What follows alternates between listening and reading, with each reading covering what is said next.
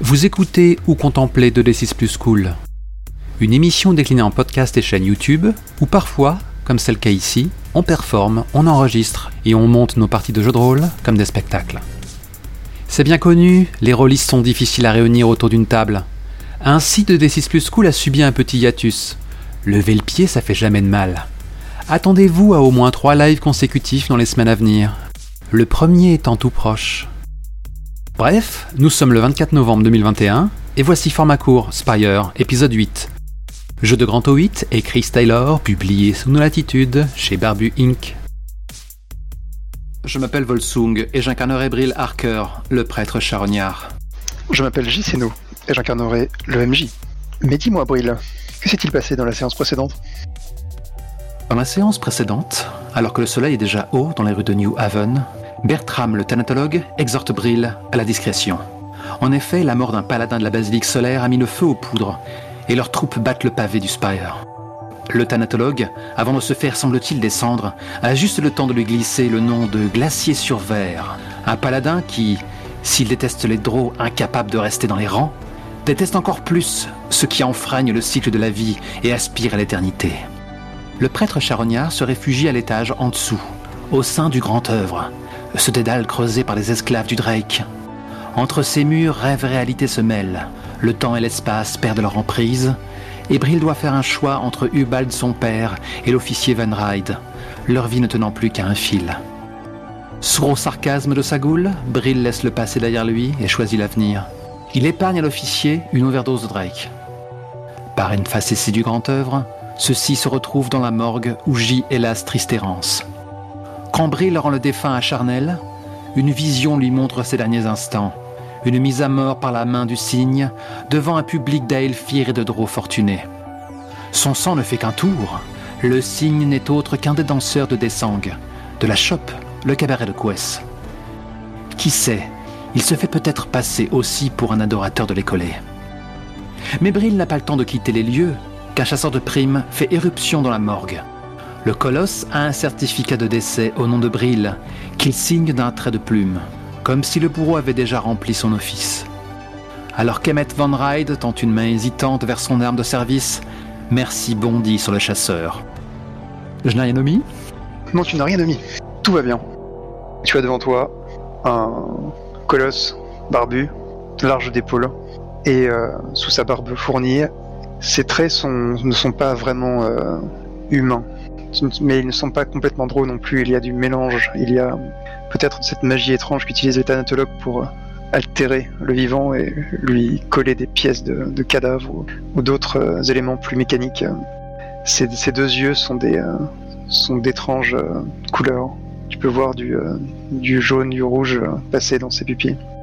Et il tient dans la main une épée, et dans l'autre, cet étrange certificat de cadavre qui ressemble presque à une liste en fait, avec seulement ton nom dessus. Mais c'est comme s'il y avait de la place pour beaucoup d'autres noms. Et alors que tu le regardes et que lui te regarde, tu peux voir quelque chose qu'il ne remarque pas. 2 choses qu'il ne remarque pas pour être exact. Dans cette morgue avec ces cadavres, donc ce froid qui touche ta peau, qui engourdit presque tes membres. Tu peux voir donc 2 choses que lui ne remarque pas. Tu peux voir Van Ride dans son dos qui tire son arme de service, prêt à t'aider au péril de sa carrière et sans doute de sa vie.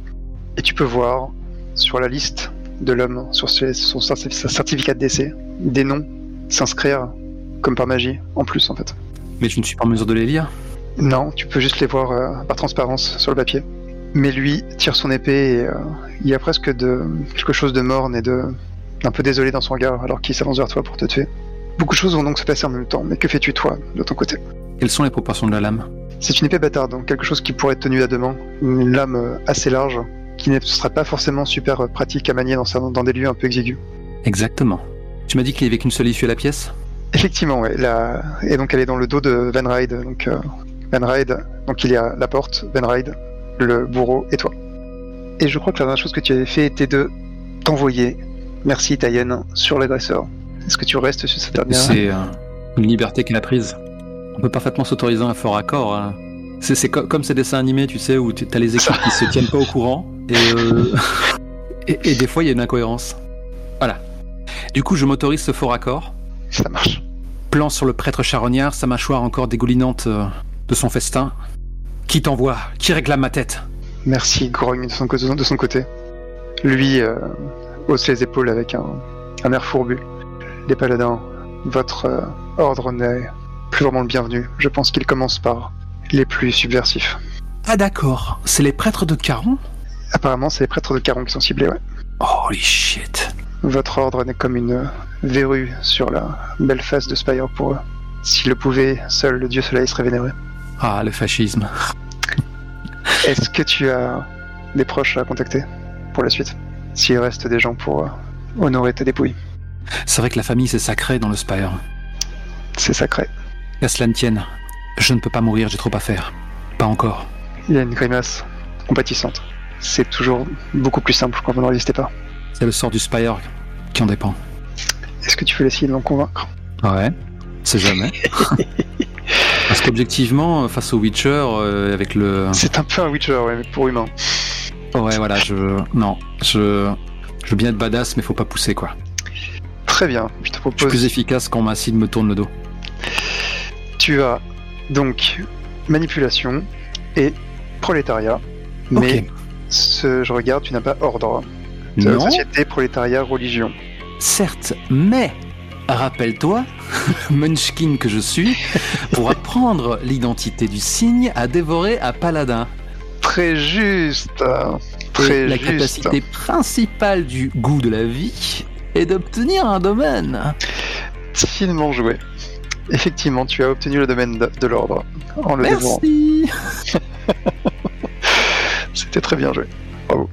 Donc je jouis d'une connaissance soudaine qui Tout pourrait à m'être fait. utile.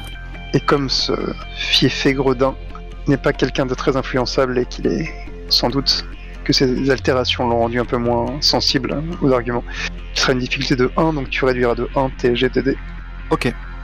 Un dé de base, un dé de manipulation, un dé d'ordre, que je soustrais aussitôt, et je C'est lance ça. donc 2. C'est cela. Voilà. Le premier est un 6, le second est un 4.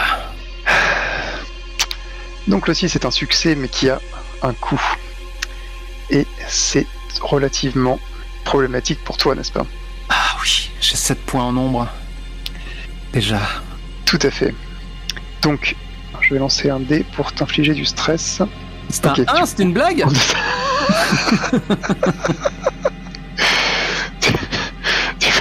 Not today. Tu prends un point de stress. Je veux prendre en quoi? Je pense que tu vas prendre en mind. Ah, d'accord, esprit, ok.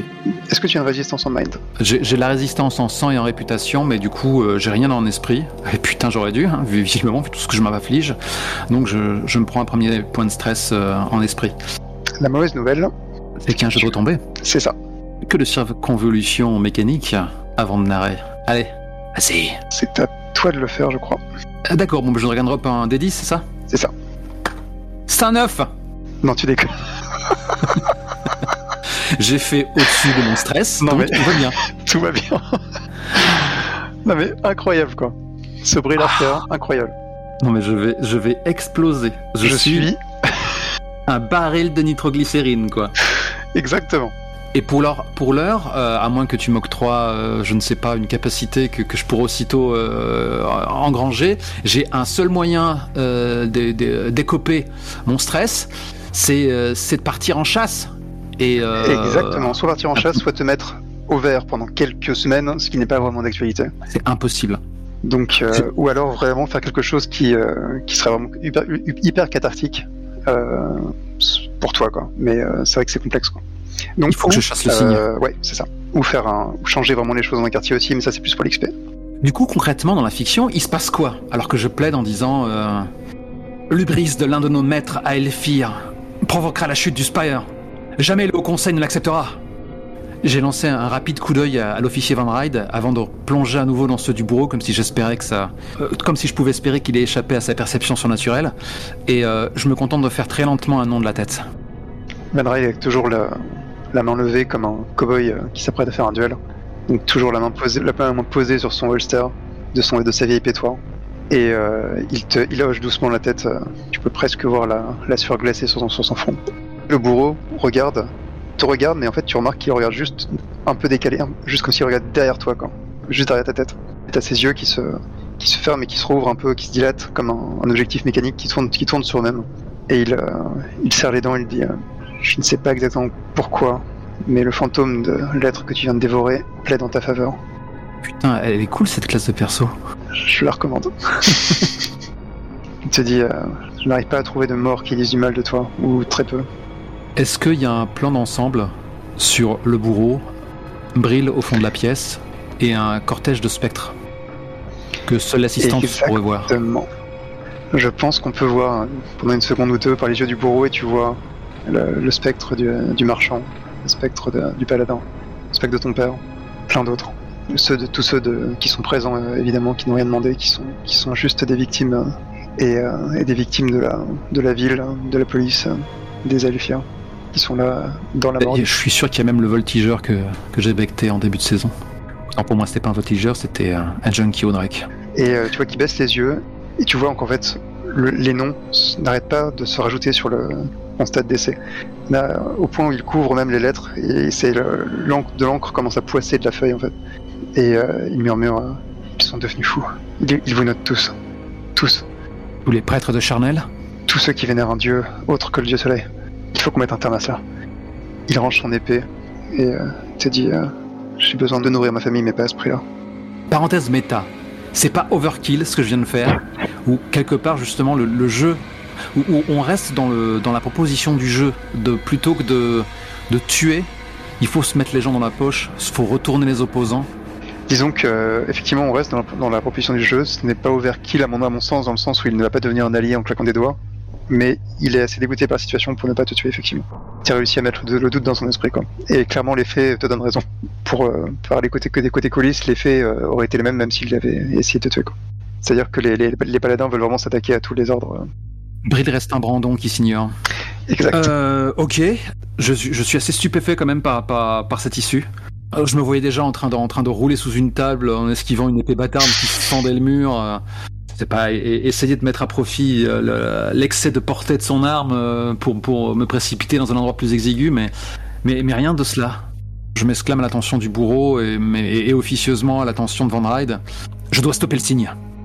Donc ils se retournent tous les deux vers toi et c'est là que vous entendez dans les étages supérieurs un gros boom et des bottes qui commencent à marcher fort sur le sol du commissariat des étages supérieurs. Donc le flic qui pâlit légèrement et vous entendez déjà les voix fortes et améliorées et renforcées par la magie des paladins solaires. Ce qui vient de foutre au guet. Donc les ordres qui résonnent en disant mettez de côté telle catégorie de prisonniers. Bref, ils sont en train de faire une descente pour prendre les gens qui les intéressent à la source quoi. Fanari te dit est-ce que tu sais qui il est? J'acquiesce. Viens, on n'a pas beaucoup de temps. Il commence à courir à t'emmener vers son bureau en fait. Tu notes que depuis le début que je sais que la quatrième sœur est entre les mains de Valentine, j'ose jamais trop exprimer de choses à haute voix. C'est plutôt malin. Alors, si ça se trouve, elle avait un lien particulier, immuable avec Bern l'Azurite, ce qui fait qu'elle a su aussitôt qu'il l'avait trahi, mais si c'est plus puissant que ça encore... le simple fait que je respire encore, je ne me l'explique pas, mais voilà, je tente pas le diable. Disons que Bern l'Azurite a prononcé son nom, je crois. Donc ça te laisse un peu deviner ce qui se joue. Je me rappelle plus, et je pense l'avoir déjà prononcé, à moins que tu devais être très vigilant là-dessus, je ne sais pas. Bref. Et donc, que déclare Van Ride? Il dit viens dans mon bureau, vite. Ben, je m'empresse de le suivre. Il arrive, vous arrivez devant son bureau. Il fait signe à quelqu'un de le suivre. Et donc, une petite femme en fait, une petite Doro, vraiment qui doit avoir presque 80 ans, qui se pose devant toi, qui a l'air toute calme, hein, un peu en état second, qui ne semble pas trop effrayée par les heurts aux étages supérieurs. Moi, j'imagine la shout-out Mapes dans le Dune de... c'était quoi le pseudonyme de Lynch qui n'assumait pas? John Smithy. Ah oui, j'avais oublié cette histoire. Hein? Et donc, elle te regarde, de ses yeux presque bleus, presque blancs, et avance 2 doigts vers ton front, en fait. Je la laisse faire. Elle les pose doucement. Elle te dit à quoi il ressemblait. Je pense à ce danseur de Desang que nous avons casté. et tu peux voir en fait des couleurs qui commencent à naître, qui commencent à sortir en fait de sa bouche, comme des fumées colorées en fait, et qui rentrent dans une machine qui est à côté. Classe. On a un bruissement de fiches qui se fait entendre et une fiche qui en sort. Et t'as Venride qui siffle entre ses dents. Bordel de merde. Il est coffré avec sa troupe. Il reste public. On l'a en tôle. Oh merde. Bien joué. Ma belle-sœur est à ses côtés. Exactement. Là, tu vas réussir à m'abattre. Je suis dans le guet. C'est bourré de flics. Il y a les Robocop de la basilique par-dessus. Yep. Exécution sur exécution. Par contre, je salue cet instant de l'or là avec les signalements. Merci. Technomagiques là, c'est et tout ça c'est soufflé dans le bouquin. Non. Mais c'est génial. Merci. Ah, j'aime beaucoup. Bon, bref. Venride dit vite, on n'a pas beaucoup de temps. Je peux le faire sortir, j'en ai le pouvoir encore. T'as un plan sur le visage de Brill qui est complètement qui accuse le coup et qui acquiesce en serrant les dents. Donc effectivement on peut voir un plan entre vous qui était détalé à travers le commissariat alors que des flics un peu désemparés commencent à fouiller dans leurs maigres ressources, un pistolet là, une grenade à clous d'un côté, un fusil qui est trop vieux pour marcher correctement d'un autre, alors que vous tracez à travers les bureaux donc chargés de paperasse et de microfiches, en train de bousculer un petit peu les gens parce que les locaux sont vraiment assez petits.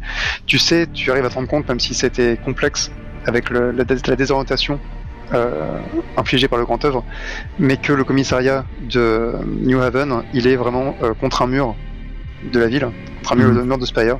Tu peux voir déjà il n'y en avait pas dans la morgue, mais tu peux voir des petites fenêtres qui donnent sur le vide, avec le perchoir en contrebas, quoi.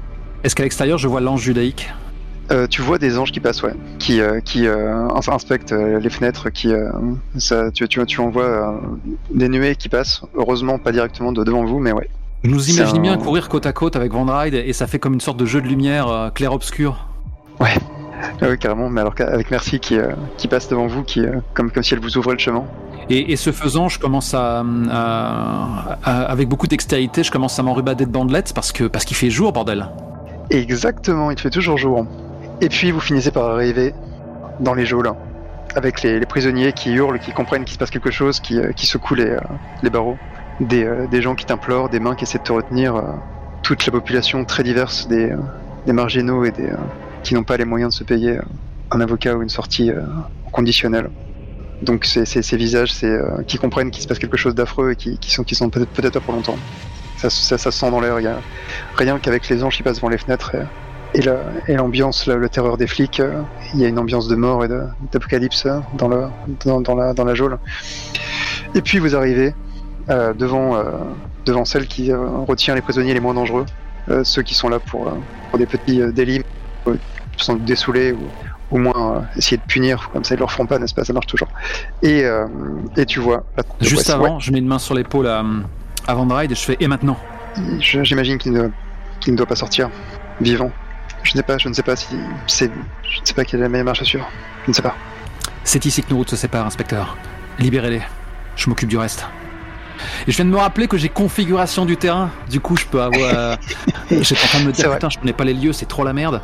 Mais en fait, voilà, je suis en train de faire la topologie des lieux par l'essence de Merci. Et donc, on a à nouveau cet effet spécial super classe dans lequel on va cramer une partie de notre budget. Je pense que mes traits se fondent sur ceux de Merci Mayenne. Et on commence à avoir les reliefs qui commencent à prendre des contours comme une sorte de fumerolles de couleurs, comme autant d'odeurs riches en informations critiques. Et le dédale, ses occupants, leurs émotions, tout ceci, tout ce maelstrom devient une sorte de toile vivante. Donc Venride te pose une main sur l'épaule, te dit, même si ce n'était que pour quelques heures de plus, sache que je préfère cette mort-là à celle que je me réservais à moi-même. Merci, mon ami. Et il va pour repartir vers la geôle. Tu dois survivre à ce drame. Tu fais partie de ceux qui peuvent changer le Spire. Progressivement, à ton échelle. Tu vois qu'il va pour avoir ces espèces de rire plein d'amertume et d'autodérision qu'il a d'habitude. Et puis il se retient. Tu peux voir dans ses yeux que pour la première fois de sa vie, peut-être il commence à le croire en fait. Il hoche simplement la tête et a un petit sourire, pour une fois sans ironie, et va ouvrir la geôle de Quest et de sa troupe. tu peux entendre des petites déclamations d'étonnement, des rires. Et là, c'est pas si on s'attendait. Et puis, tu vois la troupe sortir, tu vois Quest, tu vois celle que tu as vu jouer la reine, celle que tu as vu jouer la princesse, et puis tu vois le fameux Cygne qui jouait si bien l'amant éploré qui se remporte le duel final à la fin, avant de mourir de ses blessures. Dans la pièce de théâtre, bien sûr. Et alors que la troupe s'échappe dans le corridor, que la traque commence, j'imagine les yeux des drows intégralement noirs. Du coup, ouais, ça peut le faire. Les miens vont virer au blanc, quoi. Et, joli. Et je commence à fondre. C'est limite si je pourrais pas me déplacer à quatre pattes plutôt pour prendre de la vitesse, quoi. Ouais. Nice. La hyène et le prêtre ne font qu'un. Nos babines se retroussent. La chasse est ouverte. Allons faire un peu de régulation. Putain de merde. Il y a un policier qui est sans doute trop vieux ou qui a trop peur pour sortir affronter les paladins qui restent planqués dans un coin. Il y a Quest qui le prend par la gorge, lui fait le prend par la gorge et fait une pression pour qu'il s'évanouisse. Prend les clés et commence à ouvrir à autant de monde qu'elle peut dans la prison. Pendant que le Cygne continue de courir, lui, il en a absolument rien à foutre. Je devrais veiller sur elle. Ah putain. Ah, j'hésite. J'hésite aussi en tant que metteur en scène assistant, tu vois. Ne pense que pour Brill. Ouais. Toujours choisir le devoir. Toujours choisir le devoir, Brill. Le Cygne commence à prendre de la distance. Ouais, c'est plus beau. Souviens-toi de ton stress. C'est plus beau comme ça. Ouais, non, c'est plus beau comme ça. Je mets une main sur l'épaule de Quest. Je pense que quand elle me voit, tu vois, j'ai ce rictus quasi démoniaque, tu vois, c'est vraiment... Mes traits sont beaucoup plus canins, mes yeux sont toujours blancs, et je m'exclame, ou plutôt je rugis plus que je ne m'exclame. Je ne peux pas veiller sur toi, les paladins sont là. Fuis cet endroit. Je dois traquer le Cygne. Elle hausse les sourcils. Tu es venu pour moi. Et puis les mots s'entrechoquent et elle entend que tu es là pour le Cygne. Elle dit la bonne chasse, charognard. Je ne peux pas le traquer si tu es en danger. Ne fais pas l'erreur de te soucier pour moi. Elle montre la fenêtre. Je m'en sortirai par le perchoir. J'ai un mouvement de tête dans la direction où est censé avoir disparu le Cygne, avec comme une grimace de frustration, tu vois. C'est vraiment un mouvement de tête vif comme l'éclair, tout en spasme et en rage contenue. Et il lâche par pitié, Quest, reste en vie. Et l'aiguillon de la culpabilité. Et je reprends ma course, quoi. Je pense même que Merci était un peu plus loin dans le corridor et s'est retournée vers moi avec une sorte de glapissement rauque, comme elle m'exhortait à reprendre la traque. Exactement, elle-même est vraiment très très à l'image de cette... Elle a très envie de reprendre. C'est parti. Et donc, tu reprends la chasse. Ouais. Et tu vois qu'il s'est arrêté devant la grande espèce d'open space qui sert de lieu de travail aux détectives. Alors que tu entends que derrière la porte, en fait le Cygne est arrêté derrière la porte, il l'a entrouverte, et derrière tu sens qu'il y a une scène de violence soutenue, ce qui fait qu'il hésite à traverser. En un instant, je suis sur lui, si c'est possible, et je vais tenter de le stabber, quoi, avec mon fidèle fendoir. Eh bien écoute, tu sais ce qu'il te reste à faire. Le Cygne est quelqu'un de très réactif. Ah, je me doute, hein. Il y a donc une difficulté de 1, il va t'enlever un dé. Mais j'en ai quand même pas mal à lancer. Mais tu en as pas mal. Le backstab, c'est ta vie. Donc, j'ai un dé de base, j'ai un dé pour la furtivité, j'ai un dé pour la spécialisation backstab. Quel est le domaine qui s'applique ici ? Le domaine qui s'applique est l'ordre que tu viens t'assimiler dernièrement. Donc, à ces 4 dés, j'en soustrais un. Oh, ça devrait aller quand même. Famous last words. Ouais, bah tu sais, si je me rate, hein, avec le stress que je me paye, voilà, il peut me one-shotter. Hein. C'est un 9 pour le premier. Ouh. C'est un 10 pour le second. Putain. Et un 10 pour le dernier. Non mais sérieusement. Ok. Sur un 10, j'ai une très bonne nouvelle. Tu vois, le suivant c'est un 2. Tu vois, c'est pas de la triche. Pour chaque 10 que tu jettes, que tu lances, tu vas infliger +1 en stress. Ah yes. Donc ça devrait promettre de lourds dégâts. Ok, donc je lance le D6 de mon fendoir. Exactement. +2. C'est un 3. 3, 4, 5. Donc dis-moi où est-ce que tu le vises, qu'est-ce que tu fais en fait déjà. Tu vois, les derniers plans qu'on a vus de Brill, on le voyait donc limite courir à quatre pattes, bondir sur un mur pour se propulser dans une autre direction. C'est vraiment, c'est la traque animale, avec de temps à autre des plans sur le visage de la hyène ou le visage du prêtre, avec un lentement une sorte de jubilation dans ses traits animaux, le frisson de la traque et peut-être quelque part la justification de la restauration sur le plan mécanique. Yes. Puis on s'est intéressé aux signes. Donc on voit ce bellâtre au trait anguleux comme ça qui jette un œil sur la boucherie, l'odeur de poudre et les affrontements qui se font de l'autre côté. Dois-je comprendre que les forces du guet sont en train de se tirer à la bourre avec la basilique solaire elle-même? Ils ont choisi de...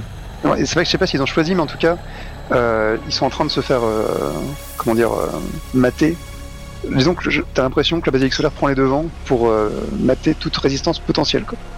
Fatalement, quoi. J'oublie pas qu'ils sont capables de cisailler un être humain Effectivement. avec ces fameux anges judaïques, quoi.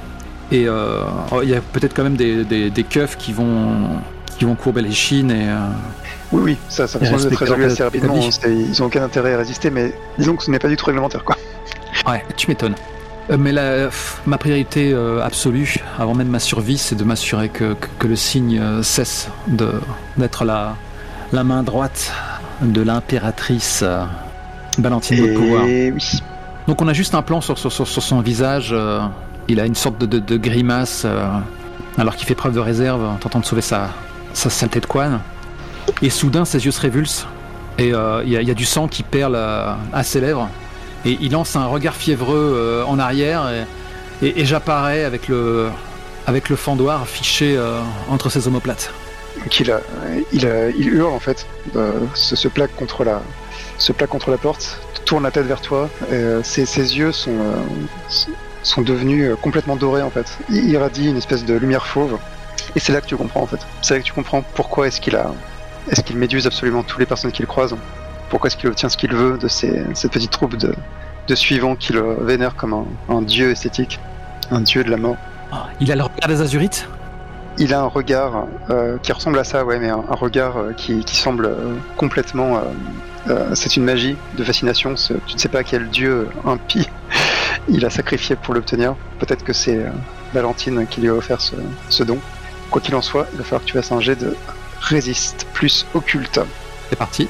Un jet d'endurance plus occulte. Je n'ai pas endurance. Je n'ai pas occultisme. Tu n'as pas occultisme. Ça promet quelque chose d'assez complexe. Ouais, je lance donc un seul unique dé. Tu vas m'avoir, ça y est. J'aurais pas dû le laisser réagir. Tu vois, je m'apprêtais à roleplayer, tu vois, le côté bourreau, moi aussi, de lui dire que sa pièce s'achève. C'est le dernier acte qui se joue. Mais tu m'as eu. Allez. Ah, c'est un 7. C'est pas si mal. C'est pas si mal. Hein. Success at a cost. Take stress. Malheureusement. Allez, c'est esprit, n'est-ce pas? C'est un des 6 en esprit, oui, que je vais m'empresser de jeter. Vas-y, fais un 1 à nouveau. Attends, je la mélange à nouveau. Oh putain! 5! 5 donc. C'est un je passe donc à 6 en esprit. Et tu ne pourras pas te tirer cette fois-ci. Ah non, c'est foutu. Tu passes donc à 6 en esprit et il va se passer quelque chose. Il va se passer ce qu'on appelle un fallout modéré, c'est-à-dire une retombée modérée. Modéré? Bah oui, puisque c'est un D6. C'est parce qu'on utilise le house rule où tu n'additionnes pas tout mon stress, c'est ça? On avait house rulé par le passé que mes stress étaient considérés sur des tracks différentes pour justifier le fait que je n'étais pas une troupe de PJ mais un seul. Et d'ailleurs, c'est conseillé par le jeu pour atténuer un peu la difficulté quand il y a peu de PJ, effectivement. Mais à un moment, faut que je morfle quand même, parce que merde... Tu sais que j'aime ça, en plus. Est-ce que on reste là-dessus, ou est-ce que on passe en mode difficile? Parce que sinon, c'est un Fallout modéré, ce qui serait plutôt adapté dans la situation. Donc moi, ça me va tout à fait de rester en un track par un track. On va faire ça sur pile ou face. Hein, reste en joueur. Je lance un D6, 3 ou moins, on est passé en hard mode, parce que épisode 8. C'est un 1. Allez, mon immunité a cessé. Ok. Il te regarde et tu vois en fait un lieu, plutôt une version du Spire où il n'y aurait que le signe qui compterait, où il serait devenu Oui, mais pas ouais, presque obsession, ouais, ta seule obsession.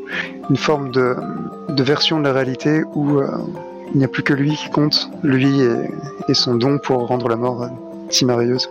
Et puis il y a quelque chose en toi, le socle de ce que tu es, qui résiste. Et ce qui est ennuyeux, c'est que ça ne résiste pas facilement. En fait, tu sens que il faut que... C'est comme si tu t'arrachais toi-même à cette vision. Mais en t'arrachant cette vision, tu t'arraches une partie importante de toi-même. Tu vas donc choisir. Ton esprit part en morceaux et se reconstitue mal. Dorénavant, tu vas être, et sans doute jusqu'à ta mort, tu vas être obsédé par une seule tâche, par une seule chose, un seul but. À toi de me dire lequel. J'aime beaucoup parce que, bon, c'est un succès avec un prix, faut pas l'oublier. Tout à fait. Et du coup, c'est la goule qui est gagnée finalement. C'est un peu ça, ouais. Parce que l'humain en moi a été séduit, soumis. Il a fallu que la bête prenne les devants parce que c'était le seul moyen de triompher Exact. Et que justice soit faite. Ce que je dois préciser, c'est que mécaniquement, tu lanceras les dés avec maîtrise à chaque fois que tu te consacreras à ce but. Donc il y aura un avantage mécanique, mais évidemment un prix terrible qui est que ta vie sera entièrement consacrée à ce but. Et dans ce cas, si tu fais ça, parce que mine de rien, c'est une faveur aussi. Pour être très clair, c'est proposé par le jeu. Je ne suis pas en train de faire un Fallout adouci. Ah, d'accord. Parce que je me disais, t'as le ludiste en moi qui jubile, t'as le narrativiste en moi qui jubile aussi, mais des larmes de sang. Je pense qu'il faudra ajouter à cette règle que si je fais quoi que ce soit d'autre, je suis handicapé. Alors sachant que effectivement tu es, comme le dit le jeu, permanently weird, donc tu seras bizarre à perpétuité. Donc tu seras constamment étrange aux yeux des autres, donc effectivement ça te jouera des tours pour le reste. Je pense que je vais rester en mode hyène, en mode ghoul. Je veux dire, j'ai toujours le Drake quelque part, les effluves du Drake dans un coin de mon organisme aussi. Exactement, tu en as bavé, ton esprit en a vraiment bavé ces derniers temps. Ouais, une fois que tu y as goûté, il fait toujours partie de toi, quoi. Exact. Juste pour finir sur l'aspect mécanique, Permanently Weird, en fait, c'est un Fallout modéré, qui donc là est dans sa version aggravée, mais comme tu es bizarre, donc ça durera jusqu'à ce que tu sois vraiment soigné à très long terme, et tu peux supprimer les effets de ce Fallout pour une scène en marquant D3 en stress d'esprit. C'est-à-dire que quand tu veux échapper au malus, il faudra que tu prennes du stress. J'aime bien. Voilà. Ah, c'est très très bien. Là, tu sens vraiment le côté Damoclès, quoi. Oui. Une épée de Damoclès dont je pourrais me saisir de temps à autre pour la fourrer dans le flanc de mes ennemis. Mais tuer, c'est mal. Rappelons-le, il s'était promis d'arrêter les meurtres. C'est vrai. Donc j'aime bien, ça fait tellement sens. Donc revenons à la fiction. On est dans ce palais divin baigné d'une lumière qui ne serait pas néfaste. Et le prêtre de Caron tombe à genoux, les paumes vers le ciel, les bras largement ouverts comme une offrande. Devant cette vision cette béatitude, cet ange. Je te laisserai manger mes plus belles réalisations. Tu verras que les cadavres auxquels on injecte du sulfure pur sont... Je lance des yeux exorbités dans sa direction. J'ose contempler cette magnificence. Je bats des paupières. Des larmes coulent sur mes joues. Des larmes qui rougissent. Alors que l'humanité en moi se meurt et que la goule prend le dessus. Soudain, c'est un rictus inhumain. Ma peau se crispe alors que plusieurs rangées de dents ornent ma mâchoire désormais. Et je lance un rugissement qui ressemble plus à cette hilarité des hyènes. Je frappe à la jugulaire, bien sûr. Non, pas moi. Tu atteins la jugulaire comme tu le souhaites. Hein, je ne lance pas les dés pour ça ? Merde. Il est sans armes et il est bien blessé et il était persuadé que tu serais son serviteur pour tout.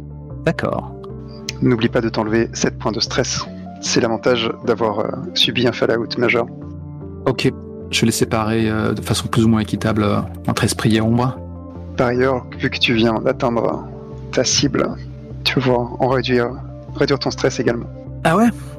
Tu viens enfin de trouver une de tes proies et de la soumettre. Les marchands de mort.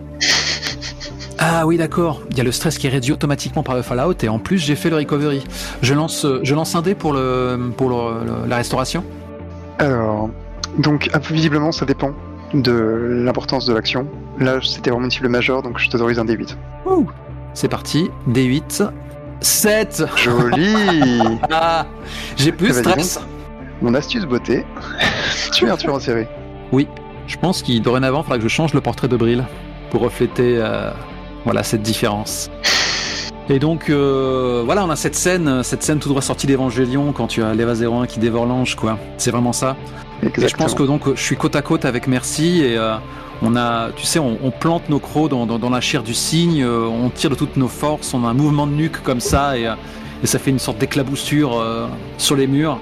Et t'as toujours cette jubilation de gorge alors qu'on continue à dévorer comment dire, à achever notre proie.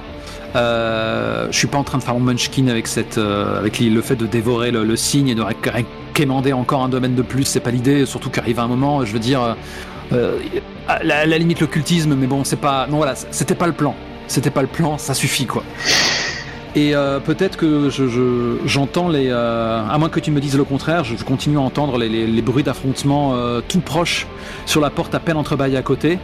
Et à ce moment-là, j'ai une sorte de respiration de rauque et je sprint toujours à quatre pattes en direction de la fenêtre la plus proche. J'ai même pas eu la décence de me recouvrir vraiment de bandelettes. J'ai pas cet instinct de survie là. Et les carreaux explosent alors que je me jette quasiment dans le vide, quoi. Avec Merci sur mes talons. Et que aussitôt, dans cette lumière éblouissante, ma peau se cramoisit et commence à fumer. Mais je fuis le guet. Magnifique. Je suis en train de battre des pattes, littéralement dans le vide. Peut-être que je me réceptionne. Je pense que j'ai même pas la présence. Enfin, j'ai pas assez d'intellect pour user de mon grappin, quoi. Donc il y a le perchoir en dessous, donc tu vois arriver assez vite des poutres un peu. Tu te souviens du perchoir, hein, c'est un quartier complètement ouvert sur le vide, avec des poutres, avec des gens qui sont très habitués à la grimpette et qui sont aidés de leurs objets porteurs d'âme de petits dieux. Ouais. Donc il est fort possible que tu vas te prendre une poutre, que tu vas enfin il y a des choses auxquelles se rattraper, mais il y a des choses qui vont faire mal aussi très vite. Mais ça me va, j'assume totalement. Je veux vraiment marquer le coup. Donc, hésite pas à me faire lancer les dés pour voir ce que j'arrive à faire. Donc, j'ai proposé un petit jet. Ce serait poursuite. Poursuite. Ah ouais, c'est vrai que j'imagine que c'est le plus approprié. Ouais. Poursuite ou furtivité, mais je ne voyais pas trop d'autres. Ouais. Et prolétariat, donc tu as 3D. Après, c'est très complexe, donc je vais t'en enlever un quand même parce que tu es en train de sauter dans le vide, quoi. 2D. Ça roule. 9 pour le premier, 8 pour le second. Quel Batman. Non, mais je te jure, je m'amuse à en tirer d'autres. Il y a un 4 ici, il y a un 3 là, il y a un 1 là. Tu vois, non, c'est juste la chance. C'est juste que t'as un putain de Batman badass, c'est tout. Hein. Ouais. Donc son 9, rappelons-le, c'est un succès, take no stress. C'est ça. Donc décris-moi comment tu arrives à te rattraper de manière trop classe. Là, j'entends vraiment le vent qui... Peut-être le reflet de l'humain que j'étais, la bête que je suis, elle chute. Et peut-être que ma triste histoire pourrait s'achever ici, mais non, pas encore, la chasse n'est pas terminée. Et donc, alors que les poutres sifflent autour de moi, comme autant finalement de projectiles mortels, quoi. L'espace d'un instant, je tente de m'agripper sur l'une.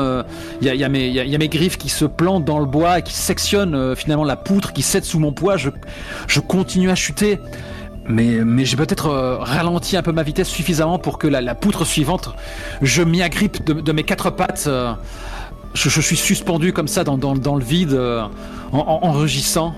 Et alors que je me dresse sur elle et que je commence à grimper sur la pierre avant de me retrouver sur un promontoire en haletant, j'ai ma hyène qui avait échappé de mon champ de vision qui est là, elle aussi grimaçante. Et alors que je cache mon visage derrière les traits mortels du soleil qui me dévore la chair, je rampe entre les interstices de la roche pour tenter de me réfugier dans les bas-fonds et peut-être dans le grand œuvre.